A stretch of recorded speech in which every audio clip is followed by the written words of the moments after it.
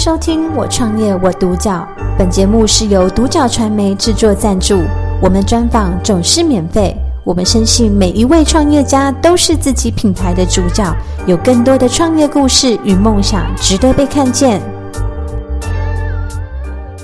那陶哥这边想要请问您，就是当初为什么会想要创业？那您的起心动念是什么？以这个部分来说的话，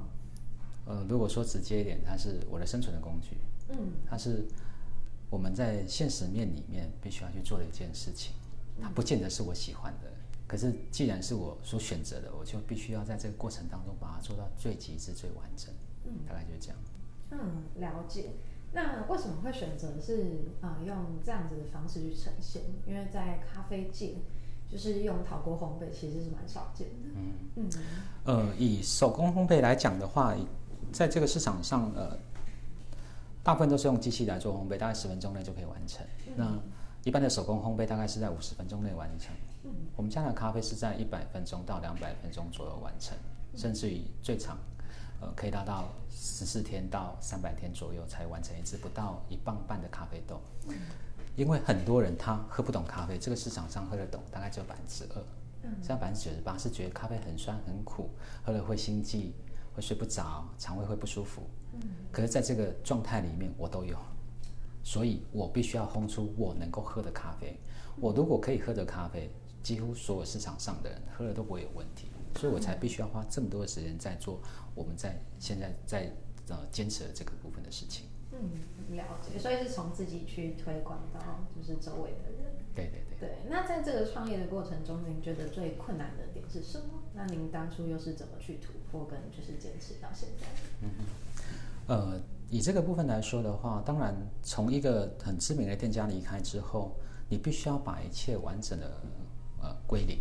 这个归零它是你不会有太多人知道你，因为小脚熟练这个招牌它是全新的一个招牌。或许过去7年大家知道我是某某品牌的小陶或者陶哥，可是以小脚这个品牌重新去面对，然后不把自己的名字露出来，那是因为我希望我能不能因为没有人知道我，而你来找到了我。因为咖啡当了媒介，所以你愿意跟我再去这个咖啡园。如果可以这样子慢慢的从零开始去堆叠，我相信我可以把这件工作能够做到老，然后把它继续坚持下去。这个部分很特别，因为我刚刚也有稍微就是有品尝到您的咖啡，真的还不错。那就是在这样子的比较特殊的状况中，那您最后就是您想要带给大众的品牌印象是什么？ OK，我们一般到了一个商业空间去的时候，或者外面的店家去的时候，大概就是点餐、送餐、结账，然后说再见。或许在你的印象当中，只会觉得这家店哇好文青，或者这家店好网红，或者这家店好特别。但是在这个过程当中，如果一家店没有花很多的钱去做装潢，你还会对它有任何印象吗？所以以我自己来说，一个不到6坪大的空间，只有8到10个座位，我希望在这个环境里面，它就像我的客厅一样。你走到了这个环境里面来，你是必须带着勇气，但是你走进来之后，你更会带着勇气离开这个环境，因为我们在里面不是在取一个同温层，我们是在这个环境里面，大家一起去成长，一起去了解这个世界上很多的事情，然后去感受了之后，再把它内化成自己内心的力量，再继续勇敢的往前走。所以这个是我对于我这个品牌，或者是我这个人，我希望他能够设定的是，除了手心的温度之外，他还是可以让我和你之间的故事从这里开始。这个是小脚一直以来在走的路。听起来很重视人跟人之间的交流和互动，以及就是您这个品牌可以为他们的人生带来些什么的这种感觉。那这样子来说的话，那您在未来的3到5年，或者是说这个更长远的，有一些比较特别的计划是就是针对这个部分吗？ OK，未来3到5年的话，我其实这3到5年当中，我们原本所设定就是能够让小脚让更多人去看见，即便现在也没有太多人看见没关系，因为它必须要去堆叠，然后它必须要再慢慢去吸引更多想要去尝试这件事情的人。所以我会希望，如果达到一个状态的时候，我可以有一个真正属于我自己创作的环境，它是非常独立的，它是可以让你想要感受人与人之间的温度的时候，你可以来；它是可以让你想要好好休息的时候，你自己一个人，我也会有一个环境、一个空间，让你在里面休息。休息够了，我们再好好的品尝，可以让你不由自主微笑的咖啡。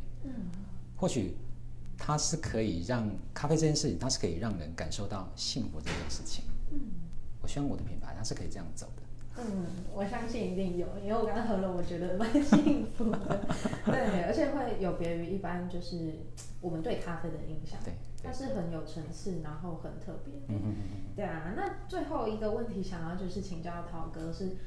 因为您在这一块也其实深耕蛮久，那在于如果有人想要创业，那他是针对这个产业，他希望可以去做切入的话，那您有什么样的建议，或者是跟他们分享几句话吗？ OK， 如果真的想要切入产业的话，我必须要告诉你梦想会有幻灭的一天，热情会有熄灭的一天。不管在哪一个产业里面，你对你自己的理想的坚持，一定要把握住。所以在经济面跟现实面能够很清清楚楚的状态底下，再去做你喜欢的事情，那才是你能够延续下去的动力。所以绝对不要轻易的去尝试你心目中认为的梦想，把它付诸行动，在于学习，用5到10年的时间去累积，我相信你可以在你真正想要做的时候，那个时间点到了，舞台永远都在那边等着你。了解。那今天真的很开心，可以就是采访到陶哥。对，因为我感觉到您就是真的是实践在您自己的道路上，然后每一个部分都是自己的人生体验，然后有很扎实的去对比。相信您在就是每一个舞台中都一定可以就是闪耀的光芒。感谢，谢谢。感谢收听《我创业我独角》，本节目是由独角传媒制作赞助，我们专访总是免费。你也有品牌创业故事与梦想吗？订阅追踪并联系我们，让你的创业故事与梦想也可以被看见。